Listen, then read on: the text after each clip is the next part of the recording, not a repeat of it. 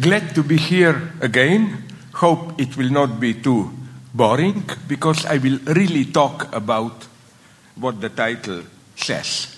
What to do with Marx today, what are the chances of some emancipatory radical change. So, let me begin. There is an old, delicious Soviet joke about Radio Erevan. A listener asks, is it true that the Jew Rabinovich, this is a standard figure in Soviet jokes, won a new car on lottery? The radio answers, in principle, yes, it's true. Only it wasn't a new car, but an old bicycle, and he didn't win it, but it was stolen from him. Does exactly the same not hold for Marx's legacy today? Let's ask Radio Erevan, is Marx's theory still actual today? We can guess the answer. In principle, yes. He describes wonderfully the mad dance of capitalist dynamics, which reached its peak only today, more than a century and a half after Marx. But the English so-called analytic Marxist Gerald Cohen enumerated 4 features of the classic Marxist notion of the working class. First, it constitutes the majority of society. Second, it produces the wealth of society.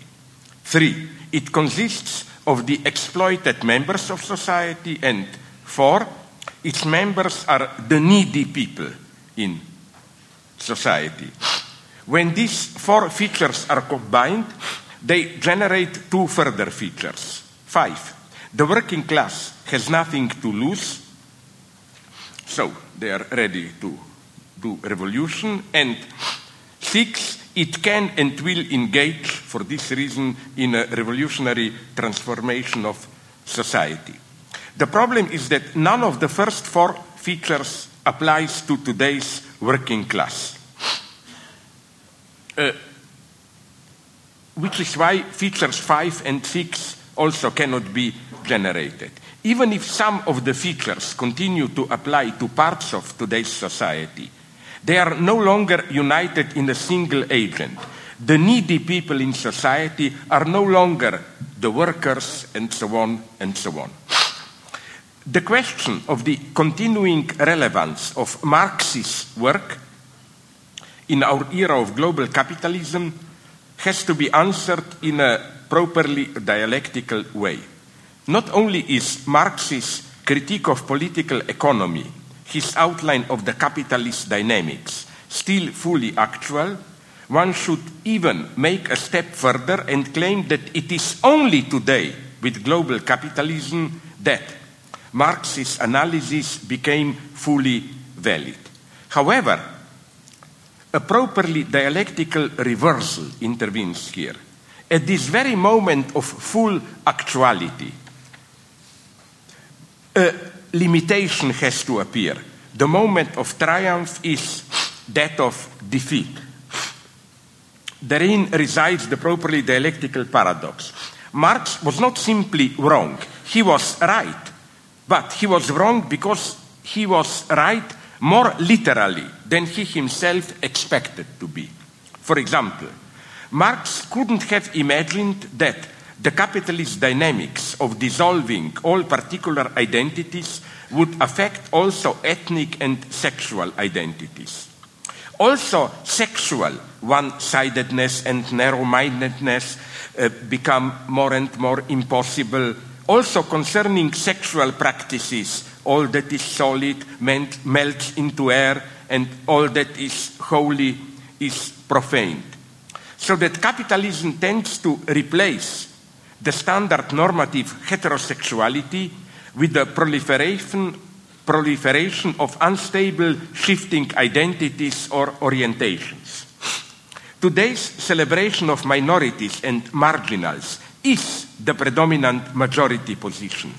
Even alt-rightists who complain about the terror of liberal political correctness present themselves as protectors of an endangered minority. Or take those critics of patriarchy who attacked it as if it is still a hegemonic position, ignoring what Marx and Engels wrote more than 150 years ago in the first chapter of the Communist Manifesto. I quote, "The bourgeoisie, wherever it has got the upper hand, has put an end to all feudal, patriarchal, idyllic relations." End of quote.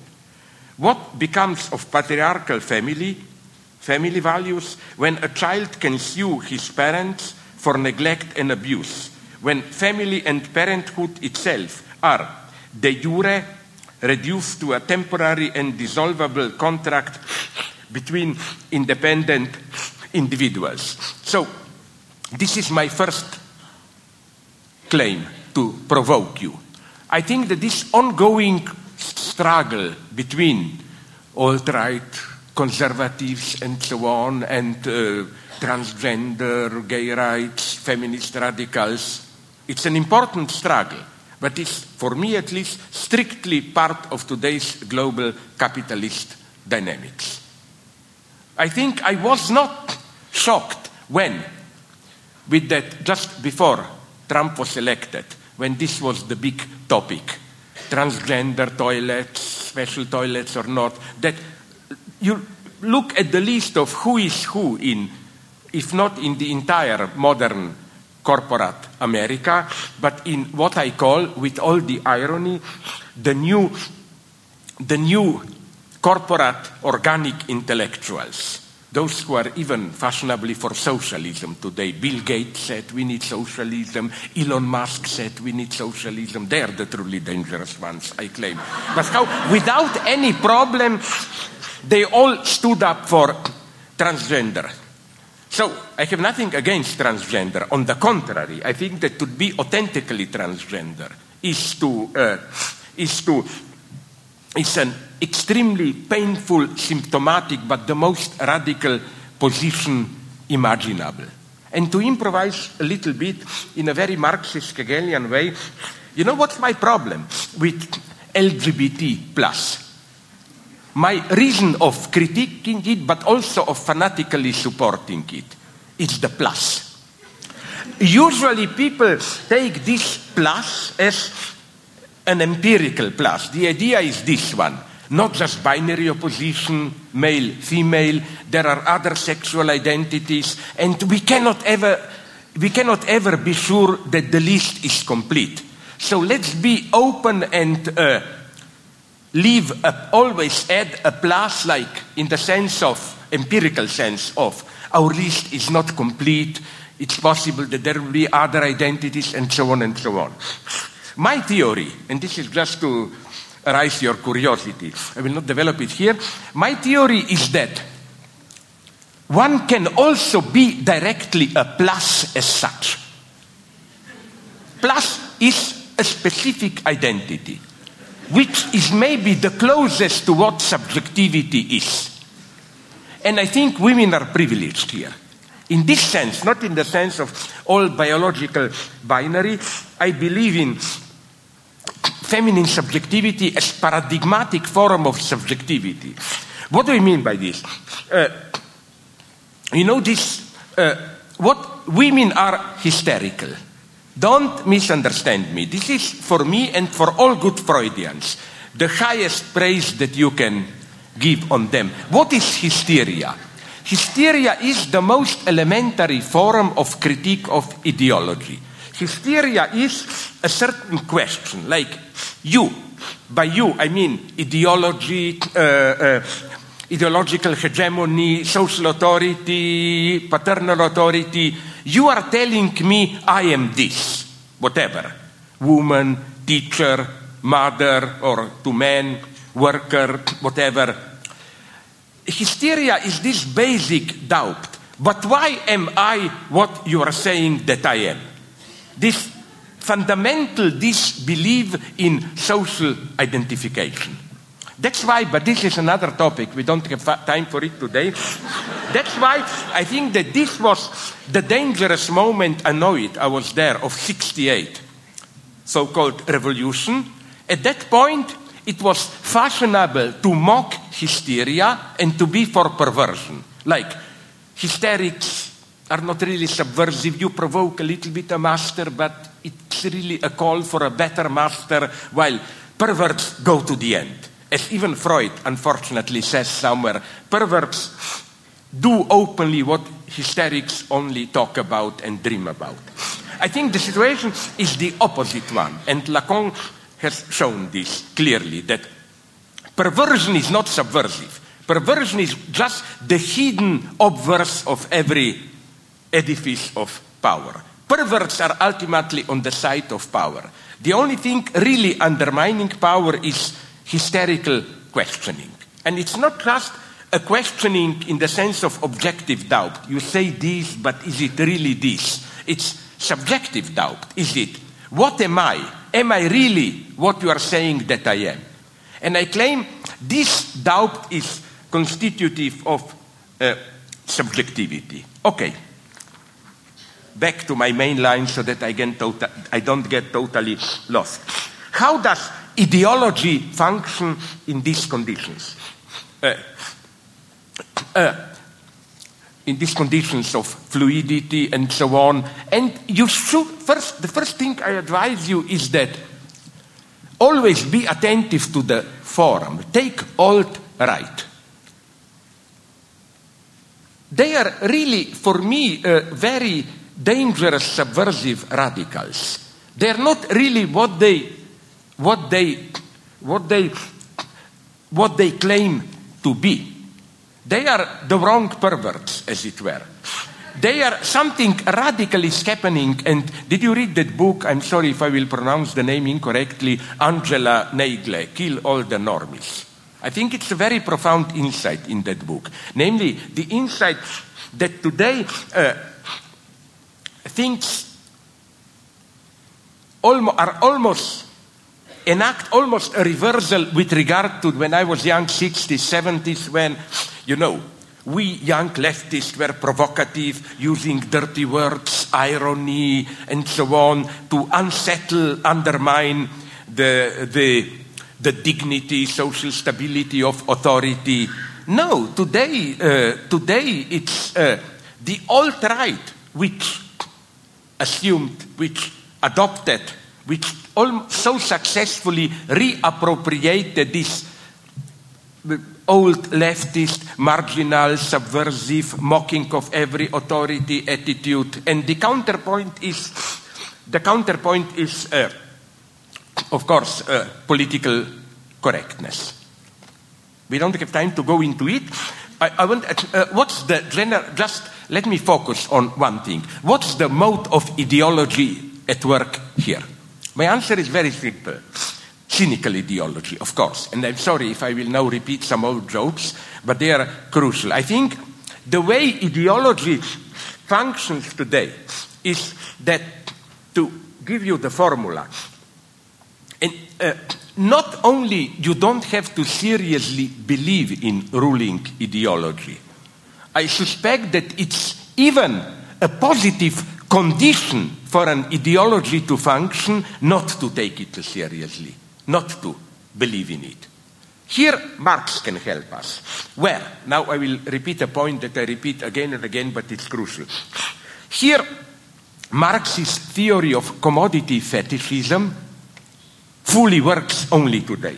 What is Marx saying there? Not what you think. Marx is not saying in actual life we are doing one thing, but we live in a fetishist illusion, we don't know what we are doing, we live in idealist nightmare, whatever.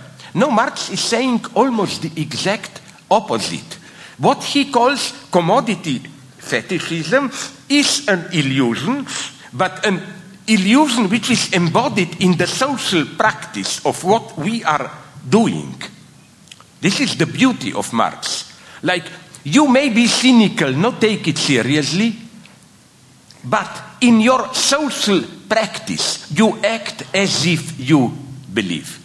If I may repeat an old joke, you're not obliged to laugh, because I think that even in this room, I already used it 2 or 3 times. that old Niels Bohr story. You know, when a friend reproached him, why do you have that horseshoe above the entrance to your country cottage? In Europe, this is a superstitious object. A horseshoe above the entrance to your house is meant to keep evil spirits out. Niels Bohr gave a perfect answer. He says, I'm a scientist. Of course, I'm not stupid. I don't believe in it. Then the friend repeated the question, but if you don't believe in it, why do you have it there? Bohr says, because I was told that it works even if you don't believe in it. That's ideology today.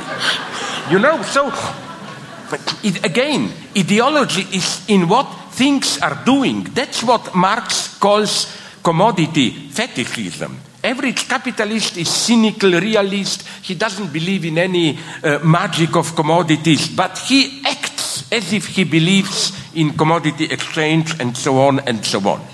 So again, cynical disbelief is the way things work. Second point. Now I'm trying to give you some arguments about why do I think that ideology is, if anything, more alive than ever today. Second thing, the function of ideology is not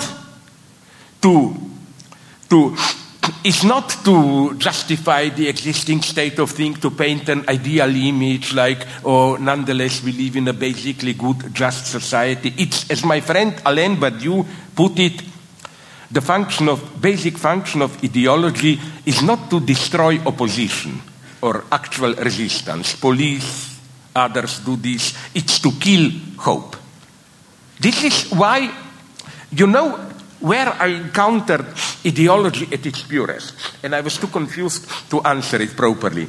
I had about a year and a half ago, in London, a debate with the English writer Will Self, who, when I painted the dark picture, you know, ecological exploitation, ecological catastrophe, the destruction of natural resources in Africa, and so on, he over-agreed with me. He said, yes, of course, in 40, 50 years we are all doomed, there will be the end of civilization. Of course, no problem. Just, he said, we can't do anything. All attempts to change things will just make things worse. I think this is maybe the most efficient ideology today. They don't try to convince you it's not so bad, global warming is exaggerated and so on. They agree with everything, just they go to the end.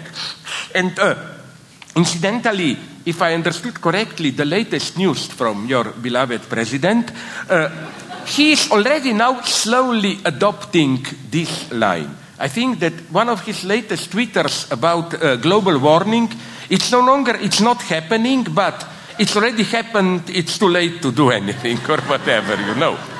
This is ideology, to kill hope. Second thing, again, we should reactualize Marx's old formula of religion as the opium of the people. But with a specific twist. We have to move further from Marx here.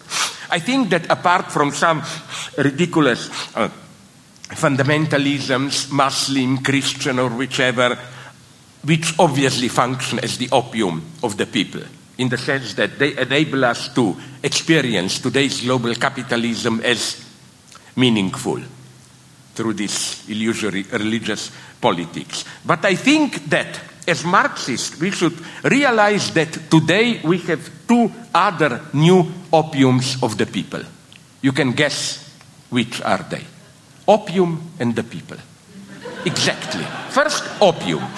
Are you aware to what extent, if you read statistics, our daily lives, especially of us here, degenerate middle-class academic intellectuals, whatever, most of us, the majority, is already taking Xanax or some kind of drugs. So I mean here opium in all the scope of the word. From a calmative you take here and there, to depressants, antidepressants, to real hard drugs. And it's a wonderful contradictory functioning of these drugs. Like, if you are overexcited, first you take drugs to calm you down, and then you take drugs to re-excite you again so that you are not depressive. But the sad thing is, again, the extent to which really, for our normal, regular, stable, relatively social reproduction, we already have to rely on biochemistry. It's part of our daily life. And the second opium of the people, again, is opium itself. In the sense, even some left, unfortunately, is playing this game. I don't know how you look at this, but in Europe now, the formula of left populism is regaining popularity. The idea is, I call it in a very vicious way, a wrong, perverted Me Too. Like, the right-wingers have populism, and as if the left is saying, Me Too, why not we also have our own populism? I think that, unfortunately, this does not work. Why? And here, first for theoretical reasons. I know this is not popular to say, but populism works with clearly designated enemies. You know, populism means, as Ernesto Laclau, the theoretical father of today's political populism, knew very well, populism is not just popular mobilization. It's a mobilization of people against an enemy of the people.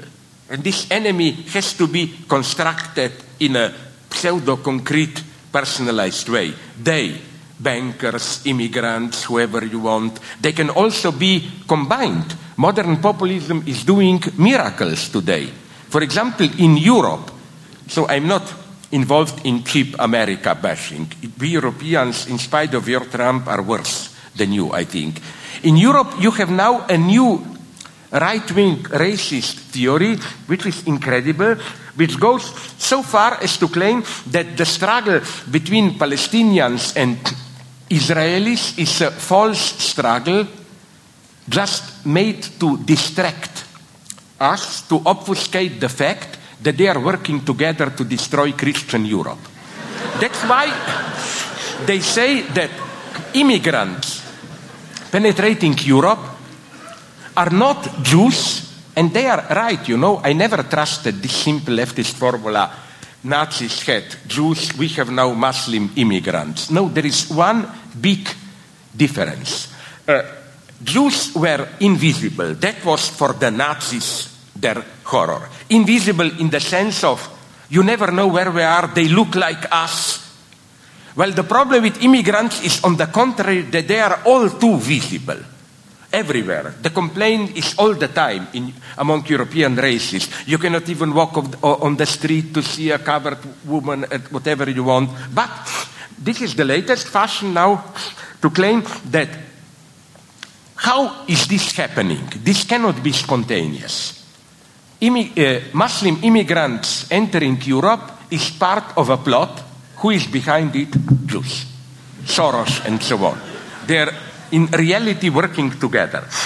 I think that the tragedy today for authentic, not cheap populist, radical leftist politics, and I'm not blaming here Sanders and his followers. He is not in any meaningful way a real populist for me, is that, I will try to improvise but to be as precise as possible.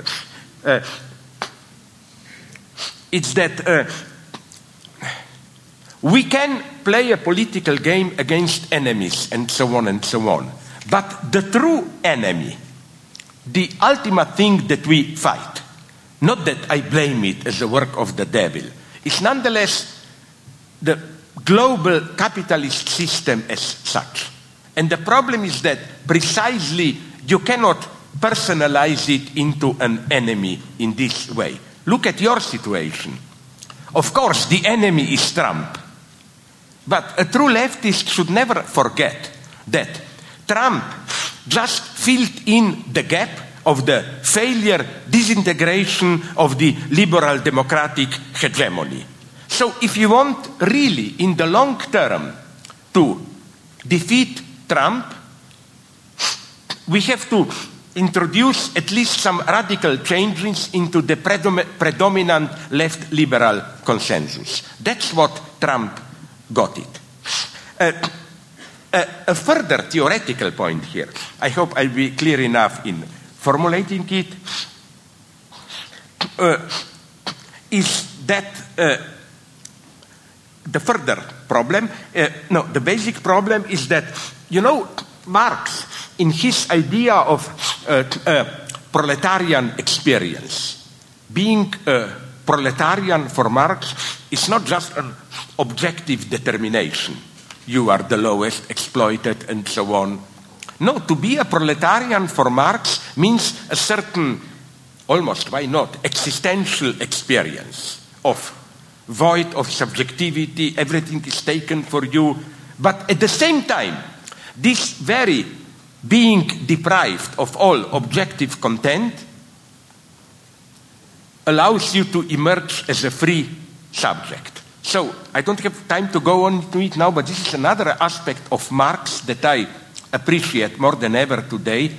Marx would have been, and I think you may protest, Marx would have been abhorred by the idea that in fighting global imperialism, we should return to some basic, primitive, local experiences, like some of my Brazilian friends are telling me, literally, I'm not kidding, up the Amazon, there is a tribe where they have some wonderful rituals of tribal meetings which can be used for our postmodern democracy and so on and so on. No, the only way, Marx always insisted on that the capitalist destruction of all traditional stable forms is absolutely the condition of freedom. We have to pass through it. The problem is this one. Marx still counted that majority, potentially at least, of the people who go through this proletarian experience, the more I work, the more I'm poor, the more I'm deprived, what we call usually alienation or whatever, that this is a point at which the highest theory, in this case for Marx, his own, Marxism, the vision of proletarian revolution, finds an echo or can be rooted in the most concrete existential experience. Marx counted on this link, as it were, between his historical materialist theory, which talks about proletarization, proletarian revolution, and concrete experience of impoverished people. I claim that this exactly is what is getting more and more complex today. Unfortunately, and this I consider maybe the greatest danger, the problems we are dealing with today, for example, take ecology, can only in a limited way be transformed or be grounded in our immediate life experience. Okay, you will say, nonetheless, people feel drought. Yes, but not as part of a global capitalism and so on and so on. It gets dispersed. It's typical that it took even long time ordinary people to take ecological topic as a serious problem. I am old enough, I remember, in the 1970s, 80s, when we became aware of ecological problems. For example, I know because I live not in Germany but close to it. The majority of Western European, especially German trade unions, were ferociously opposed to ecology. They even claimed that ecology, this idea of we have to limit our exploitation of nature, that it's a plot of the ruling classes to limit social progress. So, you see what I mean? I mean is that problems we are facing, biogenetic, financial madness of financial speculations, ecology, and so on. Also, flow of immigrants, if this is a problem for you. The point is that it's more and more difficult to ground radical progressive politics in all these levels in concrete life experiences. If you ask me, the first result, even if now Trump recognizes, which I doubt, but nonetheless, the seriousness of ecological situation, I claim that the first reaction will be America first, or China first, or Turkey first, or Russia first, or whatever. It will simply be, okay, it's happening out there, there is a drought in Africa, who cares, let's isolate ourselves, and so on. It will be isolation. It will be the same with the flows of immigrants, and so on. The idea would be the world outside of our borders is a mess, let's isolate ourselves. In Europe, I can see this. A couple of years ago, Europe was much more open towards the flow of immigrants. At some point, when Angela Merkel did open, for a short period of time, the borders allowing 1 million Middle East immigrants to enter Germany, 60% of the population supported it. Today, no longer. So I always, in a brutal, cynical way, I ask my leftist friends who are telling me we should open the borders to immigrants. I told them, okay, so are you for abolishing democracy or what?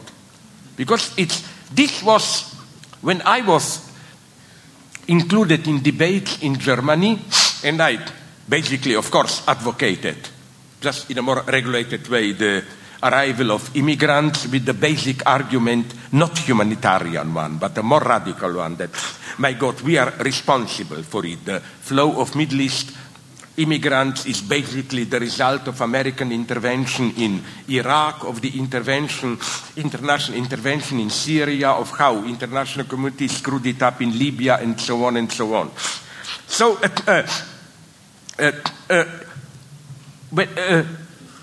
the only way to do this is to somehow violate the will of the majority. And people in Germany told me, are you a Democrat or not?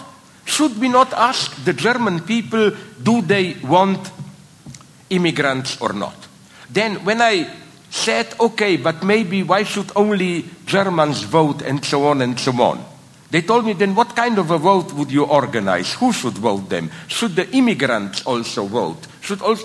What I'm just saying is that there is no longer this, let's call it long-term transparency, that people can be manipulated, but nonetheless in the long term, what will prevail is a kind of a global solidarity, to use Ernesto Laclau's terms, that we can successfully build a chain of equivalencies, women's rights, gay rights, religious rights, immigrants, third world poverty. All these struggles should be combined into one big struggle. Well, it's easy to say, it's more and more difficult, I claim, to do it. Let me just, not to go into details here, I just want to focus on one problem. This is why, and I wonder to provoke you if you will agree with it or not. This is why what is beneath all this is, for me, nonetheless, not that I demonize it, the problem of capitalism. What is our typical story? You get a progressive leader like Lula in Brazil, like Mandela in South Africa, elected, people are enthusiastic, everything works. Then after a couple of years, if not earlier, you confront the real problem.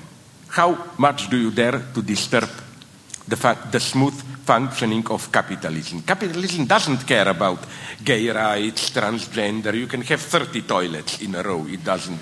They will even say, fine, nice new investments, and so on. No, the problem is how much do you dare to do this? And here I don't blame only liberal left. I blame the left itself. We should here go to the end. I know there are no direct answers now. I know it would be unproductive and crazy to demand now precisely what kind of a new society do we want. But nonetheless, what makes me sad is one fact.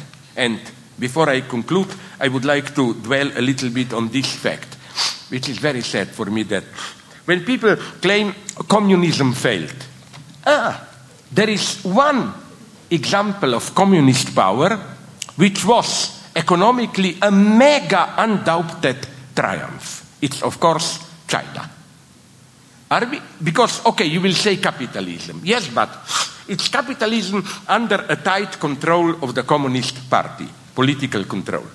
And here I disagree with my liberal friends who claim, what would have happened if the Communist Party of China would have decided at that point of Deng Xiaoping reforms to make just a step further and allow also political democracy. I'm here terribly sad and resigned. I claim no.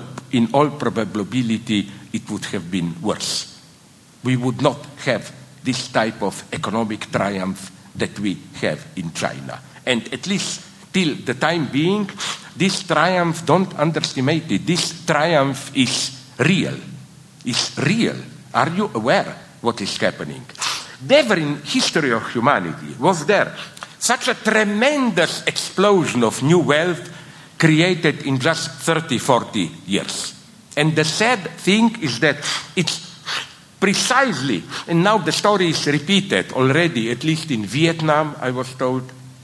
Are you aware that, and that's the saddest thing, that this economic triumph is the result of what?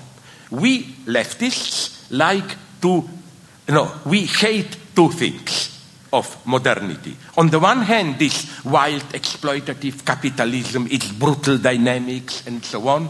On the other hand, strong authoritarian power. Isn't it sad that the most successful model today precisely combines these two features? And it works perfectly. And it's not just China. I see the world, unfortunately, moving in this direction. I think not only in China, but all around we have this move towards more authoritarian capitalism. And what I want to say is that it's interesting that some Marxists, like the one who recently died, unfortunately, the Italian Marxist Domenico Losurdo, along these lines they even try to rehabilitate Stalin and Mao and China today. They claim that what is happening now in China is still socialism because Communist Party is in power. They allowed a degree of capitalism, but Communist Party controls, so he claims, I don't agree with him, of course, on behalf of the people, so that capitalism is also productive for the people. And he claims that the Cold War is going on. It's today between China and the United States, and for the first time in history, the socialist camp, that is to say, China has chances of winning. Okay, I will not go into details here, the paradoxes that I see here. I'm just saying that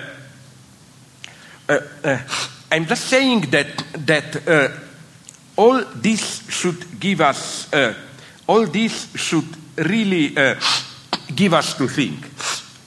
In the sense of, what are the options today? What can we count on? No wonder that, and this makes me really sad, no wonder that many of my radical leftist friends, they don't tell this publicly, but privately all the time I'm hearing this rumor that the only thing that can save us is a big catastrophe. And with some of them, of course, I will not name them, not to embarrass them. Some of them even think maybe we should risk and hire some terrorists to organize a mega catastrophe, like a nuclear plant exploding, whatever, millions dead. This will then awaken people. Unfortunately, I think that such an approach is in itself a catastrophe. So is the situation lost? What can we do? It's a serious problem because the obvious solution would have been the only thing that works is modest social democracy. Look at Latin America. He is half my friend, I admire him. Alvaro Garcia Linera, the vice president of Bolivia. What they are really doing is a much more cautious, progressive politics, not disturbing the capital too much, but nonetheless using it, collaborating, social progress. They succeeded. Before there was practically an illegal coup against him and his successor. Lula in Brazil did it, and so on and so on. With here in the States, with Sanders and so on, well, I wish all the best to him. I totally support not only him, but the entire democratic socialist movement. I'm just saying that two things. First, are you aware how modest are really his positions? This is not a criticism of Bernie Sanders. This is just an indication of how our entire political map, its center point, moved to the right. If you look at what Bernie Sanders wants to do and compare it to a moderate European social democracy half a century ago, especially Scandinavian ones, they were much more radical. So again, we live in times where a relatively modest social democracy is already decried as capitalist, even communist madness, and so on and so on. So I am all for it. Let's try. But it's our duty nonetheless to claim that this will not solve the entire problem, how should I put it? At a certain point, we will have to change things more and more and more. Why? As I already mentioned, the problems we have today, for example, ecology, I don't think they can be solved at this level of nation state or even local communities recycling their stuff and so on and so on. No, this is all part of ideological strategy. If you want to see ideology at its purest today, I claim, it's this everyday life ecology. Did you recycle your cans? Did you put aside all newspaper? Why? Instead of asking systematic questions, it is addressing you as personally responsible. But what did you this is typically in Europe. For example, you demand radical changes and they tell you, but what about you? Do you know you have all those metals in your iPhone? Are you aware that you contributed to exploiting Africans and so on? So this is how today's ideology works. It makes you personally responsible. Like, what did you do for it? At the same time, it's offering you an easy way out. Recycle, do these, buy organic fruits, whatever, and you contribute to it. That's, for me, ideology at its perfect. Incidentally, you must know already, some of you at least, my old jokes. That's why when people ask me which is the main ideological apparatus today, I think, although now it's no longer truth, I like to answer Starbucks. Because it's really ideological genius behind it. You know, now it's no longer so much, but you remember years ago when you entered the Starbucks, you had this, buy our cappuccino, 2% goes for some stupid Guatemala children, whatever, and so on. Or they were selling some stupid water where, again, 1% goes for some resources in Somalia. Why do I make fun of it? Not because I make fun of Guatemala and Somalia, but when already the mathematics is so ridiculous, they charge you $50 more for those 2% which go there. But you know what's the operation? You worry about ecology, and they make it possible for you not that you can fight for ecology, welfare of third world countries, not by changing your life, but by consuming even more. Because the message is, for example, buy our cappuccino, and you are at the same time helping also third world countries, so that, and that's a true genius, that your ecological duty itself is commodified. It's included into the price. That's the ultimate ideology. But what I want to say is that So should then the answer be simply, and that's the big dilemma, the only serious dilemma, it's not even specifically a Marxist dilemma today. Should we be satisfied by this modest social democracy? The system more or less works, let's just take care of, okay, let's call it global capitalism with a human face. In the same way once we fought for socialism with a human face, you know, helping the third world countries and ecology, feminism, all that you include. Is this enough? That's why I remain some kind of a more radical communist, not because I want a dark plot of killing. No, what I'm simply saying is that we cannot cope with our problems in this way.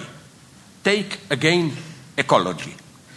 As I already mentioned, I think larger transnational actions, bodies that can implement these are necessary. It's clear that we can confront ecological challenges only through large international cooperation. It's the same with the other thing with which I am obsessed almost, although it appears marginal today.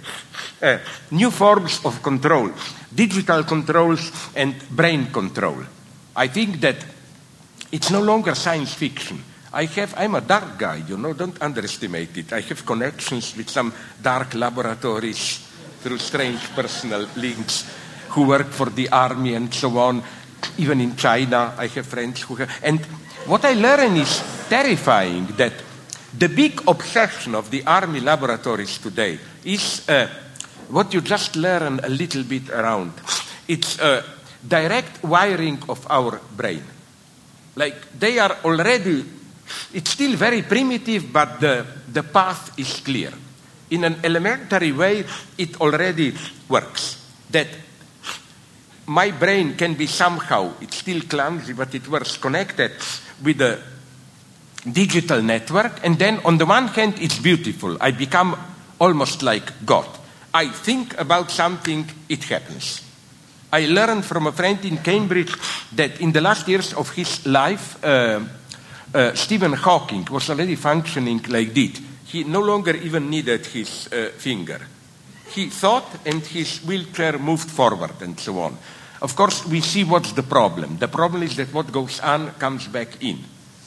That is to say that computer can also read our mind and so on. And it's already progressing tremendously with all these nightmarish things that, for example, they can already control neurons which gives orders to move to our hands or feet. And, for example, maybe you even hear this story, I repeat it all the time.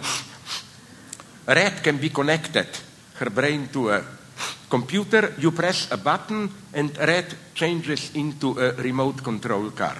You can direct it. And then, as my friends told me, they are going a step further.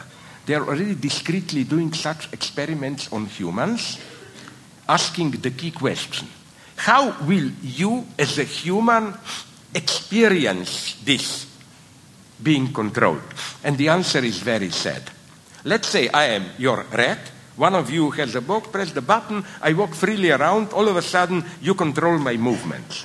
The result is very sad and dangerous. It's not that all of a sudden a foreign force takes over. No, I will still think that I'm acting freely. This, I think, changes everything, because our basic human identity and experience of freedom is that of the distinction between inside and outside. I'm here, in my mind, for example, a vulgar example, but very pertinent. I can think about you the most politically incorrect, dirty, sexual things and so on, but I'm in here. There is a gap. And this gap is the gap of normal communication of freedom. If this gap disappears, who knows what will happen? I'm not necessarily a cultural pessimist here. I'm just saying that I take pretty seriously this term post-humanity. Something new is emerging. And what I'm afraid, and in this I see an important lesson of a film which was not as bad as many people claim, Blade Runner 2049. It's the first film about this hypothesis of how we can have post-human capitalism. Maybe humanity, the way we know it, will come to an end, but capitalism can survive. So again, by this problem, ecology, brain control, refugees, and so on, more radical changes will be needed. In what direction? I now cannot give you a revolutionary recipe or whatever, but to conclude, so that if you allow me another 5-10 minutes, so that I return, or at least not return, I never was there, to the title of my talk. You know, I read a fascinating book. I don't think it's in print now, but you can download it from, I don't even know, YouTube or whatever. Curzio Malaparte, an Italian author, first a fascist, then he moved to the left later in his life. In 1931, he wrote a book about technique of revolutionary coup d'etat, something like that. A wonderful and I think correct analysis of Bolshevik revolution. He went there, and it was just before full onslaught of Stalinism, so he was able to talk with all the people and so on and so on. And he came to this result, that the true genius of the revolution was even more Trotsky than Lenin. Why? Now this may sound eccentric because it's not the Trotsky you maybe heard about. Lenin was in between when Lenin was a strategic genius. He saw a brief opportunity, we can grab power now, of the revolution. But basically, till Trotsky converted him, Lenin remained a traditional revolutionary.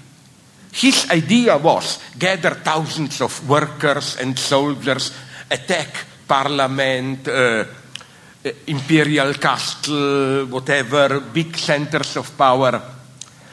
Trotsky had an absolutely ingenious idea, and he did it.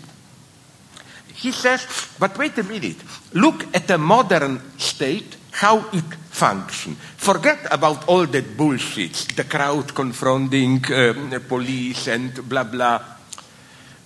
A modern state functions through just some 8, 9, 10 knots, technical centers of power. Railways, post office, phone, electricity, water supply, and so on. Before you play all those revolutionary games, storming parliament or whatever, in a discrete, quick operation, you should take control of this. And you don't need tens of thousands of people. We even know exact numbers. Trotsky said, I need less than 1,000 people. Dispersed, organized in groups of 20, with soldiers, people ready to fight, and especially good technicians. And it's incredible this is the true unknown story of October Revolution.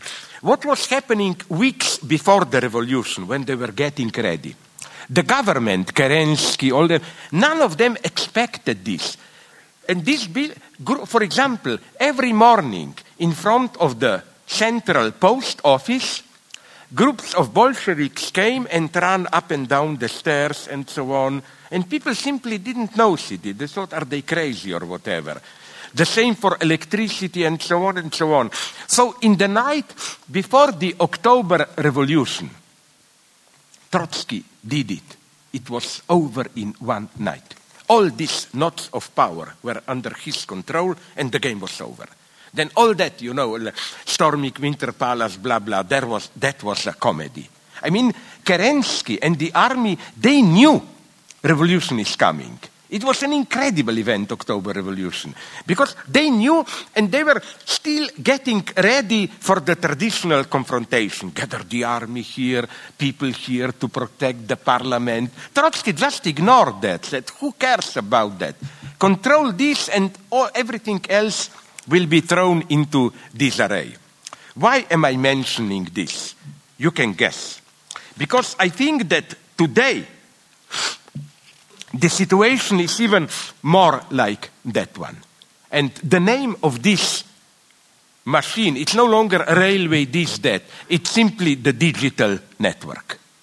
This is why I think today we not only need political organizations, like parties, maybe a new forum. We not only need mass crowd mobilization, we also need, I use with all the danger this implies this term, narrow, fanatical, highly specialized units.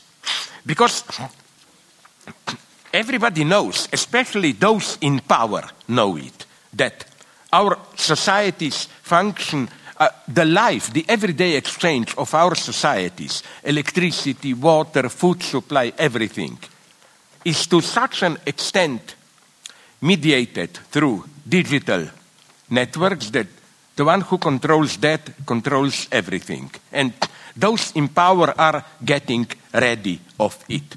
They're in China and so on, it's clear. But, I don't like to mention China too much because we are doing the same thing. We just project it onto China as the evil one and so on. So I think that's why we need, with all the mistakes he made, people like Julian Assange, WikiLeaks, and all that. The real struggle will take place at this. If we don't somehow regain control over the digital network, those in power will still have the possibility to block, to sabotage any kind of public disorder, and so on and so on.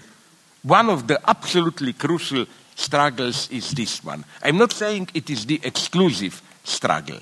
I'm saying that more and more, it's no longer, I even suspect that all that obsession with, new nuclear arms race and so on, they're not really doing that. We are now, you should know this, in the middle of the new arms race.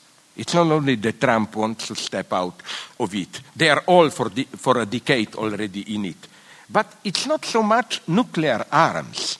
It's they're obsessed with new supercomputers, digital control, and so on and so on.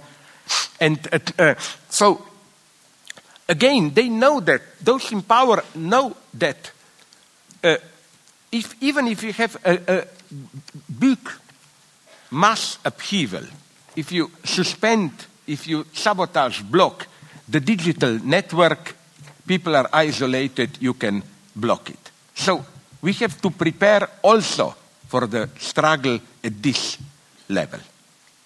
I don't know how, I don't have precise answer. I'm only saying that I'm at the same time a pessimist and an optimist. Pessimist in the sense that the true utopia is to think that things can go on the way they go on now. A little bit more Bill Gates approach, distribute help to third world, be friendly towards refugees, and we will somehow manage it. No, we will not. This is why, following my friend again, Alain Badiou, I don't like this parallel between now and the mid-30s, fascism. I think a much better parallel is between today's era and the decades before World War I. I read with interest this so-called new Enlightenment optimists. Steven Pinker, Enlightenment Now, and so on. And many of their data are correct. For example, Steven Pinker insists, never in the history of humanity were there so little wars as now. For the first time in the history of humanity, obesity is a greater problem than hunger, and so on. All this is true, but what moment are we approaching? Okay, first, this story of progress is not as simple as it appears. Because, look, Pinker likes this statistic, compare the state of things between now and then. Okay, let's take the Jews. Their position is now incredibly better than 100 years ago. 100 years ago, anti-Semitism was legal. You could publish all the books also in the West that you want. Now, Anti-Semitism, at least in the Western countries, is prohibited. Jews have their own state, and so on and so on. Okay, but unfortunately, in the middle, it was something called Holocaust. No, and none of this progress without Holocaust. But something else interests me, that exactly the same situation there was like today's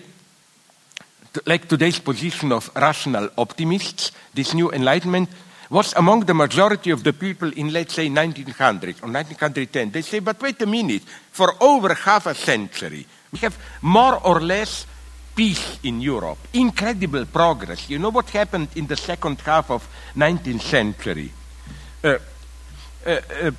General election, the right to vote expanded, suffragette movement, women to vote, trade unions recognized, religious freedoms. And it was an incredible progress. But nonetheless, World War I happened. And I think, unfortunately, we are in a similar situation today, where and isn't this clear? It's exactly like that time. All the big powers are, in some sense, preparing for war. And the tragedy is this one. At that time, you could still adopt a brutal Leninist attitude and say, okay, let's have a war, it will enable the revolution. Now we cannot any longer, the war will be too horrible for that. We can only hope that some kind of it's no longer, let's have war, war will enable the revolution. No, it's only some kind of revolution that will prevent war. So what will happen? Don't lose hope. I think that, lose hope. I don't like cheap hope. In the sense of, you know my old joke that I use eternally, also in my new book. I hate this proverb, the situation is not so bad. There is a light at the end of the tunnel. You know my joke. Of course there is a light at the end of the tunnel. It's another train moving towards us. But I think that I believe that gradually, through more ecological catastrophes, even hopefully they will not be so radical, or refugee problems, or people being aware how they are manipulated through biogenetics, digital media, that some kind of resistance will emerge. I am not totally a pessimist here. Now you will say, but Trump and so on. Trump is for me precisely a preemptive strike, a sign that things are changing, that change is possible. Now, I will not conclude with any praising of Trump. Be serious, he is a nightmare. But nonetheless, I will be open. One thing I almost admire in Trump, how he knows how to dare and break the rules. I had a talk in Switzerland with an American diplomat, quite by chance, who was anti-Trump, and he told me what Trump knows to do. You know, in every political process, you have explicit rules, laws, what Congress can do, this, that. But these laws are only alive, they only work with implicit rules, unwritten customs. You do this like this, you are expected. Trump is a master in breaking these implicit customs. The way you see, like nominating Kavanaugh or whatever. Obama could have done it already, but he was too considerate. He was convinced by those who claim, no, you cannot proceed too fast, it's not done like that, and so on and so on. For me, the predominant left today is still afraid to take risks. I'm not saying break the law.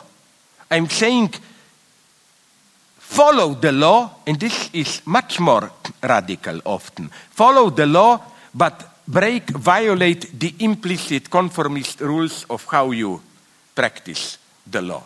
And here we should absolutely learn from Trump. Be more daring, risk it. In politics, you don't proceed. Here I like Lenin, who mocked German social democrats. He wrote that, I don't know how it is here, but in Germany, even when I was young, to enter a train station, you had to buy something, it was called a platform ticket or what. Even if you didn't want to board the train, just to wait for somebody, no? And he said, Lenin, that Social Democrats, if they want to make a revolution and occupy the train station, they will take care of first buying the platform tickets to be, no? Don't think like that. In successful radical acts, create their own success, in the sense that they are risky, but if they succeed, they retroactively legitimize themselves. Now we will say, but what if it doesn't work? You have to take a risk, you know. And this, again, will be more and more needed. The only true utopia today is the utopia that if we just go on, as already said, like this, somehow we will manage. No, we will not manage. Radical changes will be necessary. Don't be afraid of them. I'm sorry if I was 10 minutes too long, but that's life. Thank you very much.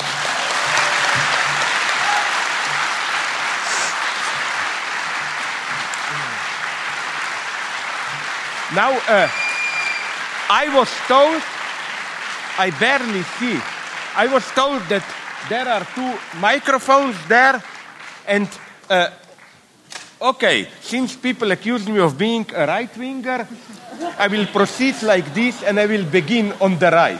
So, 1-1, if it's okay with you. 1-1-1-1, please. The blue sweater, bearded guy. Yeah. So you were talking about some of these like long-term issues, like ecological problems, which the negative effects are, 50 years or 100 years down the line. What kind of social changes do you think, or political changes do you think would be needed for us to be able to keep those in mind, or to be able to have an effect on those? Because capitalist systems, they care about things on the quarter-by-quarter level or election-by-election level, and that doesn't really work with these longer-term issues that kind of have like a big impact. It's a difficult question because I don't have a concrete answer. All I can say is that, now I will say something horrible, which you may consider doubt, but you mentioned this quarter by quarter or election by election. Mm-hmm. I think that even a new form of mobilization, international, will have to be found, which will not be immediately depending on our today's sense of logic of parliamentary democracy. I'm not playing, don't be afraid, any Stalinist game of true people's democracy. I'm just saying this. Are you aware that, I'm talking about our political democracies, an effectively functioning democracy is only possible against the background of a certain basic ideological homogeneity. We must agree on many basic procedures. That's why I think, if you ask me, even you in the United States here, if you are from here, I don't know, are in a dangerous moment. This split now between, let's say, Bernie Sanders and Trump is too strong to be contained in a simple electoral process. Why? Because ultimately there is no compromise here. One side has to win. The struggle is much stronger. So what I am saying is that some kind of transnational bodies with a strong executive power to prevent this false ecology, which is ecology of protecting just ourselves. For example, I was a couple of years ago in, how do you pronounce it, Iceland, the country whose capital is Reykjavik, is Iceland. Okay, I'm not sure. And they had a big movement about, they want to build some phosphate metal manipulation, perlaboration factory, which would be bad for their coast, which is otherwise extremely clean and so on. They said no. And I told them, but they're ecologists. I attacked them in a TV debate. They invited me. I told them, so for you it's okay to build it somewhere else, Just know we want our island there clean and so on. This attitude of it's not enough to say we don't want it here. We don't want it in general, or Where? How do we do it? We need to learn a global approach. Let me give you another example of this ethical revolution. I've written about it. My friend, who is otherwise a right-winger, but an intelligent one, Peter Sloterdijk, the German guy, he said that, are we aware to what extent till now our entire ethics is an ethics of war, of sacrifice? We live our ordinary lives, earn money, pleasures, but the true ethical test is war. Are you ready to sacrifice your life for your country? This is the ultimate ethical act. So, Hegel consequently conceptualized this. He said this is the paradox, that our entire ethical life within the country has at its foundation, it's the ultimate ethical act, war, which is internationally a return to barbarism. In today's global society with ecological dangers, whatever, we have somehow to overcome this ethics. And the only way I see it is just through gradual awareness, because I don't think incidentally we have half a century, if you ask me. I think less. It will be, maybe it's already even happening, we are just not aware of it. These gradual changes. Look, forget about drought in Africa. Look what's happening in northeastern Siberia, where that permafrost is melting. And you know that more of this, what are those bad gases that out of car fumes they come? Carbon dioxide? Yeah. You know that though from that melting of permafrost, more this dioxide is already going into the air than all the cars combined and so on. We are already in such tremendous changes. So I think that literally some kind of global emergency state will be needed. It will come. I don't worry about will it come or not. I just worry that maybe it will come too fast. But you know what literally demoralizes me? How the rich people are already aware of it. I have a friend in New Zealand who told me, you know how many rich people are already buying properties in New Zealand? Because they think if it's a global ecological catastrophe, they are even far away, 3 hours flight south, even from Australia, it's the safest place, and so on. So, again, I think that it's not just more democracy. It is more democracy, but also, something horrible to say, a stronger, even more authoritarian state power. I don't have an easy answer here. Sorry. Okay. Thank you. I move to the left. Is there anybody there? Yes, here, please. So the Treaty of the European Union states very vaguely security measures, and I was wondering if you think that the EU has the capacity to form a united military, or if it's more probable that it will devolve into either state factions or if you're asking me about European Union, yes, I must tell you openly my big skepticism about it. I don't have any illusions about it. European Union is so impotent. Look how it miserably failed in all the tests. Refugees, Catalonia crisis, and so on.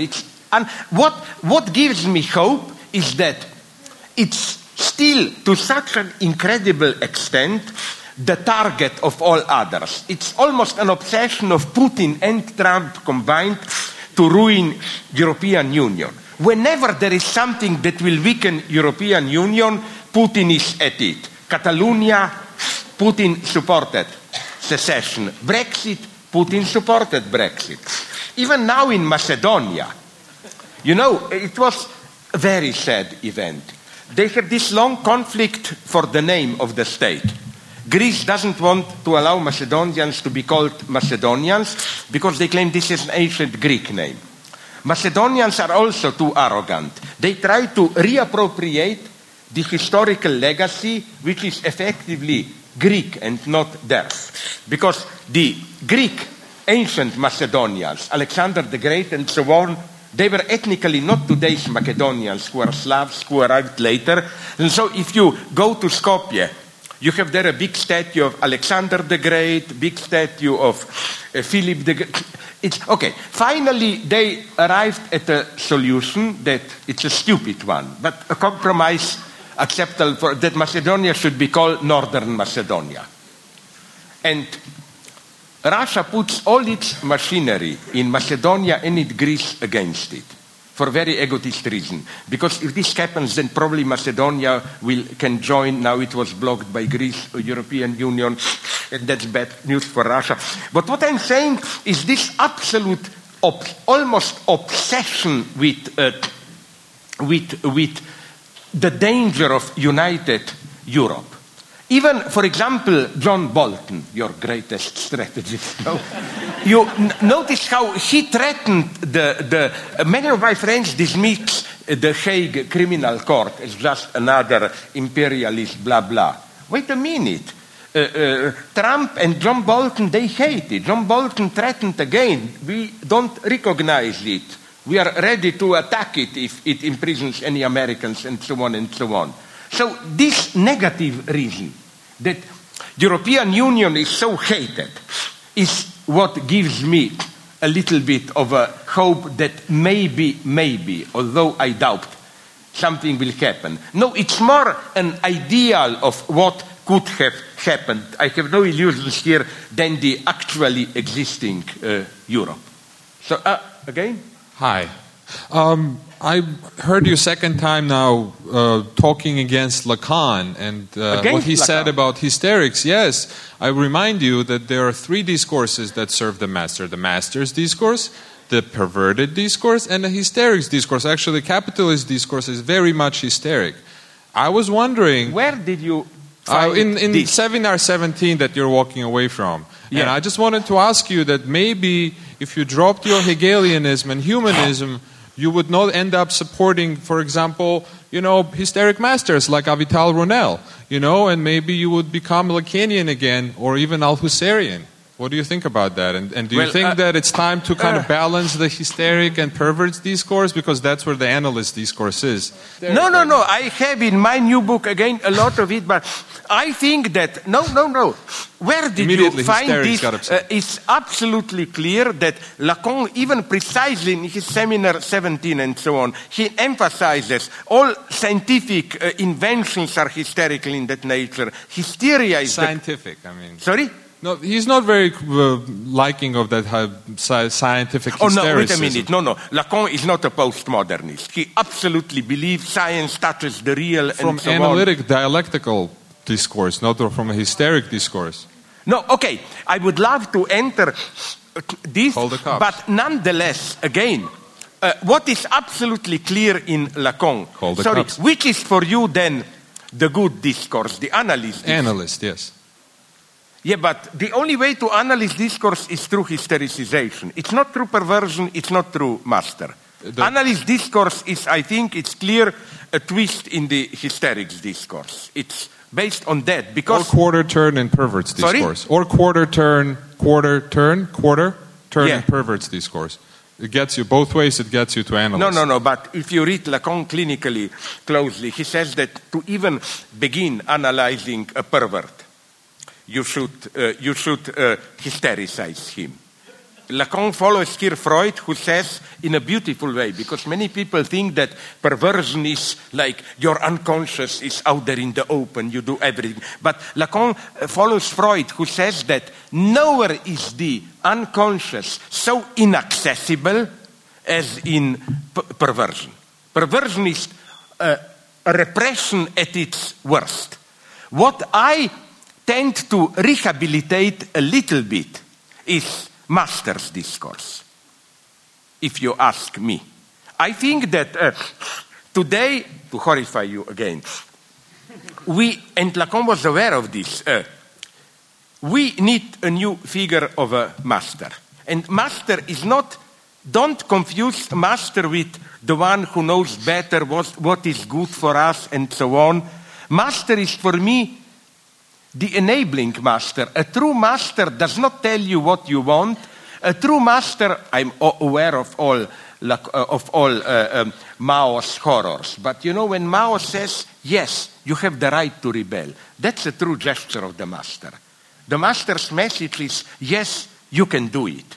And at the end, then you get rid of the master. A proper master waits to be killed and so on then. But what I'm saying, I'm so sad we don't have to go further into this, because no, I'm not afraid to answer what you briefly hinted at the end about supporting Avital and so on. Didn't you notice that I didn't really support her? I wrote in my third installment or what, she made a serious mistake, blah, blah, blah. What really annoyed me is this, how I just say, let's look at all of it. Letters between him, her, and so on, all the exchange, and see what's happening there. And again, I get the answer, no, it doesn't matter, she was his master, let's decide everything, and so on, and so on. And the other thing that annoys me a little bit is, look what the guy was doing to her. Writing passionate love letters while at the same time mocking her. And when confronted with, why are you doing it? He says, it was necessary for my career. No, fuck off. I don't accept this, that you simply accept this. And as I wrote there, I will not tell you the name, I found something like this again and again in American academia, my God. I quote, I will not give you the name of who it is. Once I had a debate with a feminist, not even feminist, gender theorist, who attacked me in the usual way. You Lacanians are part of the ruling patriarchal discourse where we are the truly subversive. I told him, look at all the posts of strong academic power that you hold. Show me one Lacanian in the United States who has some serious academic power. The answer of this guy was Drusilla Cornell. Then I said, listen, but because at that point I was at a certain conference when Drusilla Cornell ferociously attacked Lacan from Derridean standpoint. I said, but Drusilla Cornell, I appreciate her, but she's openly Derridean, attacking Lacan. And the reply was, no, it doesn't mean anything, she just has to do this for her career. Okay. The first irony was how... First, the claim is that we Lacanians are establishment, and then you have to pretend to be a Derridean. You sound like a Derridean with your hysteric discourse. Sorry? You sound like a Derridean yourself. Derridean? No, I think that Derrida is a perfect university discourse, because this is the basic, this is what I reproach deconstruction with. The work is never done. Analyze more. Go on, go on. What I like in Lacan is precisely the idea analysis is not an infinite process. At a certain point you say, stop, it's over. It's finite. It's not this infinite. You know, also in the interpretation of the works of art, I hate this professional, Joyce, you can read it for hundreds of years, and so on and so on. That's why I hate Joyce and I prefer Beckett, but that's another story. I mean, I would very much like to go. I'm sorry. Okay, left-wingers again. I'm not going to pretend I understood all of that, but if paranoia is knowledge... Can I tell you something to your own good? Yes. It's nice that you say this, because many of my critics pretend that they understand, but they don't. Okay, I know. I've read a couple. But if paranoia is a form of knowledge, as I believe Lacan says, then I have become very paranoid by this talk today, in a good sense, I hope. Yeah.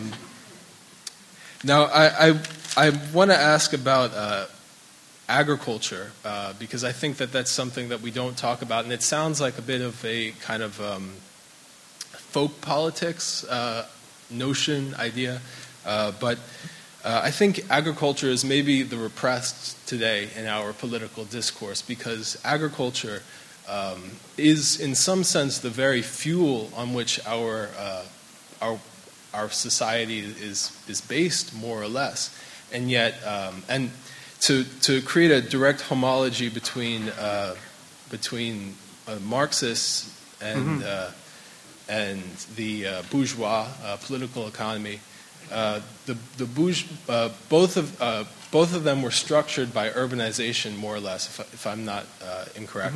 And so I think in some sense, the move towards urbanization away from the feudal state based on agricultural production was what fueled capitalism, fueled the rise of capitalism. But we're now moving away from the production of agriculture, moving away from the consideration of agriculture as a critical problem today in our culture and in our political discourse. And just to bring it to today's politics, in a sense, you might say that the conservative right, the alt-right, who have been left behind, are directly related to the once part of our agricultural society that is no longer agricultural. No, I got it. Sorry, today. leave him. My God. I apologize. So I guess that's more or less my. I don't mean to. Yeah. No. But my answer may surprise you. I think that first, unfortunately, we are so deep into this industrialization that in the present state of things, without killing half the population on the earth and so on, any return direct to ancient agriculture will mean catastrophe. For example, a friend from Bangladesh explained to me, why do they have such floodings there? Because people up there in Bhutan and so on stick to old agriculture, but with modern healthcare, there are too many of them, they are cutting too many woods and so on and so on. But another point that I want to make. I spoke recently with a German ecologist who convinced me in a totally crazy idea that from the standpoint of earth pollution and so on, the worst thing that can happen to us is if we all move to live in individual houses in the countryside and so on and so on. Ecologically, the best thing is that as many of us as possible should be concentrated in big, dirty cities where we are polluting each other and allow, this is basically, some friends explained to me, and allow the majority of nature to be relatively unpolluted. I was told, for example, that this is the Japanese formula. They have 30% of land, these gigantic megacities around Tokyo, around Yokohama and so on, or Osaka. 30%. But the 70%, they keep it very much under control. It's nature, small farmers, forests, and so on and so on. So as a short-term solution, if you ask me, I'm almost for this. More alienation.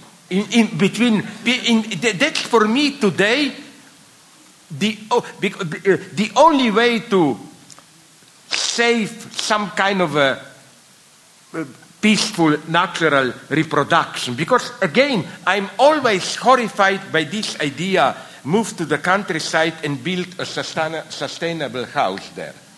As some architects explained to me, those famous sustainable houses, to build them you spend more energy, you pollute more, and so on and so on. I see it's a real problem what you are saying. I just think that, and it's maybe a too tragic view, you can convert me, that our Earth is already so much polluted, destabilized through industrial corruption and so on, that I don't see any direct way back. I agree for the most part. So what would be your solution? One last thing is, would you accept this? Let's concentrate people in big, dirty cities. I think that is almost the reigning ideology of our time, because that's mainly what we've been doing, is concentrating in big urban centers, whereas the urban centers are what's taking up most of the resources themselves. That's where most people are concentrated. Yeah, but do you imagine, nonetheless, if you have a big urban center, you spend, it's very vulgar what I will say now, you spend much less on heating, on all that, because it's much more expensive to organize our level of standard in isolated country houses. I absolutely agree with you. But a dispersion of social organization is what I think needs to be considered. And we often think of one or the other. I agree, but still I would emphasize also some higher level concentration of power. Because I think, again, that maybe with future ecological catastrophes, again, you will have larger international... We will have to move hundreds of millions of people, I think. Thank you. Sorry, yes. Last question. That's it. I'm sorry. Okay, it's terror. It's terror, but okay, please. How you doing tonight, Slavoj? Oh, yeah. You know what? You're right. Hey. Sorry. Yeah, absolutely. Thank you. I didn't get what's happening now. They wanted a woman to speak, and yeah. What? So Sorry? I'm going to. No woman has spoken. So I'm going to hystericize a bit, if you don't mind. Sorry, you will? I'm going to hystericize a bit, if you don't mind. Can you speak? Do you hystericize a bit. Yeah. And make sure you get my good side. So we already got the thing about the hysterics discourse versus the analyst discourse, and also there's no symptome, which is very important, I think, in really bringing everything together. Isn't that really like Lacan's solution, the symptome? You know, he talks about it from Seminar 17 implicitly onwards until he starts playing with knots, you know. But I think one of the other things that I want to talk about is social democracy, which you seem to like but not like, exactly. Which all of us do. But there is the thing that you don't talk about, which really, as a Lacanian, why don't you? The drive, the capitalist drive for money. Capital is the objet A. It is what we're supposed to be driving towards, and we can never get it. So it's the logic of capital that we need to get rid of. And it's not just simply replacing a state with another state. You know, the Leninist model. In the Cultural Revolution, which is, I think we see, I'm sure Badiou and Lazarus and people like that agree with the moving from the politics, from the objective, the state and history combined together in exteriority, with politics in command, politics as a subjective, as thought of the people. So we think about all that. Give me, this is a nice formula, but can you just give me a little bit of a hint, an example of how this is done? Because I'm afraid of these principled formulas, then I cannot translate them into... The revolution in the Philippines, the New People's Army, the Communist Party of the Philippines. In the red zones, they've been providing medical help for the peasants in the liberated zones.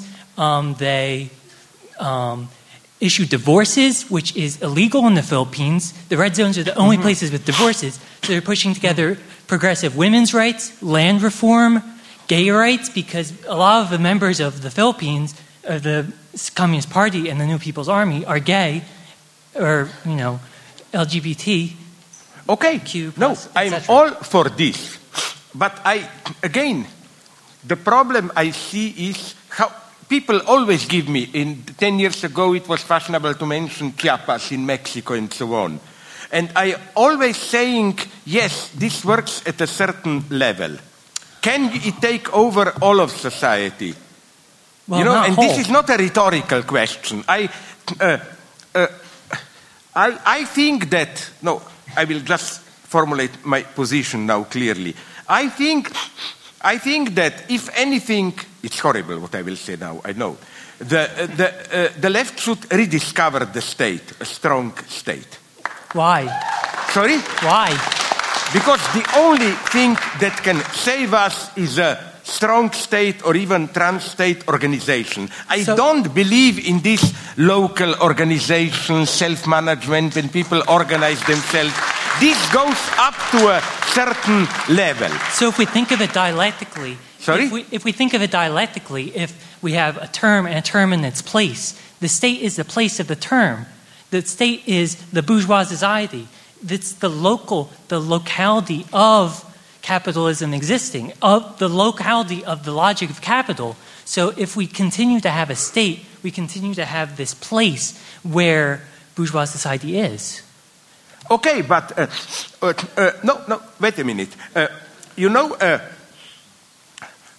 My first reproach again would have been that all this attempt at, however you call them, let's call it, maybe I'm misreading you, local self-organization, where people organize themselves to cover for their needs and so on and so on. I think that this is what fascinates me in modern society. I want to, again, I will say now a thing which is even more horrible, maybe for you. I want to rehabilitate alienation. Alienation in the sense of I want to live in a world where I don't know everybody. 3/3 of the people fuck off the way you live and so on. And I think this is our only reality. It would be a nightmare to live, for me, in a closed society where we understand each other. True tolerance for me is not the tolerance of a neighbor whom you love and know.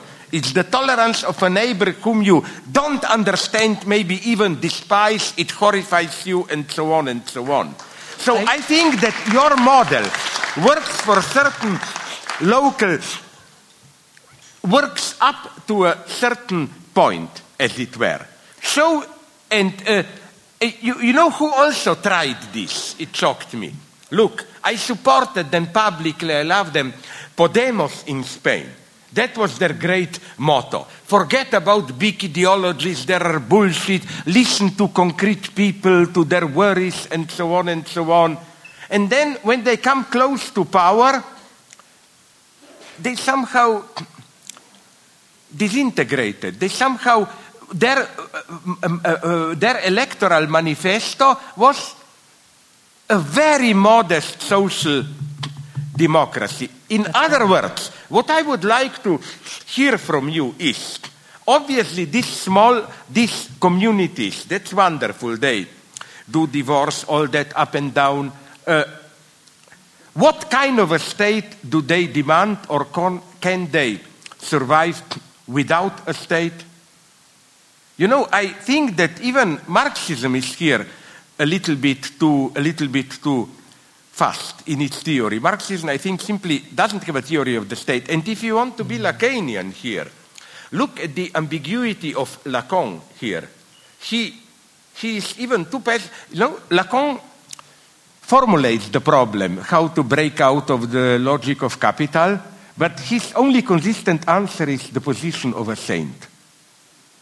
He literally mentions this in Seminar 17 and later, that the only one who, saint, of course, not in the moral sense, but in this saints and the saint at the same time excrement and so on, madman. No, sorry, just to finish, and then I will give you the. My problem with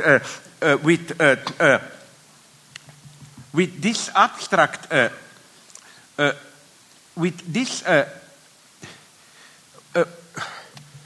my problem is that when you have this self-local democracy movement, I claim that, whatever you call it, I claim that without an element, now I'll say something horrible, without an element of healthy alienation, it always leads at the end to the violent return of a certain figure of a master. And not the master I would like. This is my experience already. That's what horrified me in, for example, all those communes. I'm old enough to, not to live in them, but to see them in the late 60s, you know. They were very anti-authoritarian. But then, if you look closely at them, you always discover that there is one guy or a couple of guys who terrorized all the others on behalf of we really should prevent any authoritarianism and so on and so on. No. What interests me is how do your communities where they organize their life the way you described, I don't believe that you can simply say then the dream is that these communities then collaborate, participate, build larger communities, and so on and so on. That's not strong enough for today. The world is so united today with global market and so on that you have to, the only way to combat global market is to fight it also at a global level. But is it not all united? I think that's one of the key points in Lacan's logic in sexuation. Not all. In Lacan's logic of sexuation. I would love to go in this direction. I'll give you Sorry my if email. I don't follow this. But for me, now, me and my friends wrote books on it. When you say non-all, but non-all for Lacan does not mean, but there is something outside. Non-all means there is no exception. Lacan is very clear here. Lacan's non-all, the second part of non-all is there is no exception. And I think this is the whole point. That's why I think, for example, when Lacan speaks about feminine sexuality, he is totally misread, as if non-all of women are not totally integrated into symbolic, part of them remains outside, and so on and so on. So we would have to go very deep into this. It's very contested topic. What did Lacan exactly mean by non-all? And here, if you want, the other guy mentioned this. Yes, I am in some sense critical of Lacan, in the sense that, and he admits it, if you really read closely his last seminars, very last, where the whole seminar is 5 pages or what, it's clear that he concedes a defeat.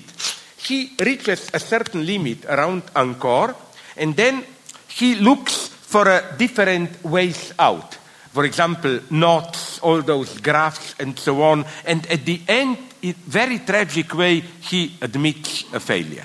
So Lacan is a very unfinished in the sense that tragically open thinker. This is why I disagree with those Lacanians who are looking in last Lacan for some secret, what did he whisper when he was dying? Was there some final wisdom? No, it's much more tragic. It was not. And I think backward, if you look at great philosophers, I think that this is the fate of most of them. The greatest Hegel is not the last Hegel. The greatest Plato is not the last Plato. The greatest Plato is Parmenides, where he gets into a total mess. And then after Parmenides, he just tries to bring some order but fails. I'm sorry we cannot go into it, but it's a wonderful topic because... Can I just point out just one little thing you said? Because I love puns and Lacan. Sorry? Because I love puns and Lacan said, you said the thing Lacan left is Lacan's not. Okay, yes, but you know that in his last seminars he precisely denounced knots as a false way. He totally rejects it at the very end. And I think the whole problem is first even to formulate what was Lacan struggling with in the last 10 years of his life. But that's okay. Sorry. I would love to go into this dogmatic Lacanian direction, although I have problems there because of my Hegelian descent. Okay, so I'm sorry. Sorry. Thank you so very much. I think we're going to have to leave it there. But thank you very much for this. No, I'm grateful to you, and I would love to. Sorry, but seriously, you know what was the problem here? And this is my usual mistake. I should have made it clear. Is it more politics Marx? And even with Marx, we can talk about Marx at a much higher conceptual level and so on. Because I think that the more fundamental problem of Marx, and Lacan was aware of it, is that Marxian notion of communism is nonetheless a dream of keeping capitalism without the capitalist object. Marx sees clearly that capitalism introduces a certain dynamic. But then his idea is that then this dynamic is thwarted by the obstacle, capitalist form, appropriation of surplus value. But then Marx's conclusion is, if we drop this capitalist form, we get an even more explosive, pure development. we don't get it, I think.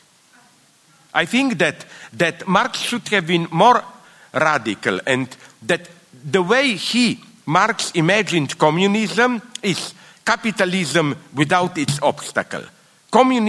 What Marx imagined as capitalism is, I think, it's a communist fantasy. It's a fantasy of communism without its obstacle. And this is, for me, the absolutely crucial element of what Lacan calls plus de jouir, surplus enjoyment. That is the constitutive obstacle. It's something that apparently is an obstacle, but you take away the obstacle and you lose the thing itself. Okay, this is very speculative. I'm sorry we don't have time, but I will not be bluffing now. I want sincerely to apologize of this a little bit of confusion in my talk, too political in the false sense of bad politics, too concrete, and at the same time this escapades into pure theory. But what I did is I tried, as we say cynically in Slovene, we have a proverb, when you try to sit between two chairs, you usually fall down in the hole, So I hope to meet you again, and maybe we can risk a little bit more of a theory. I'm grateful to you.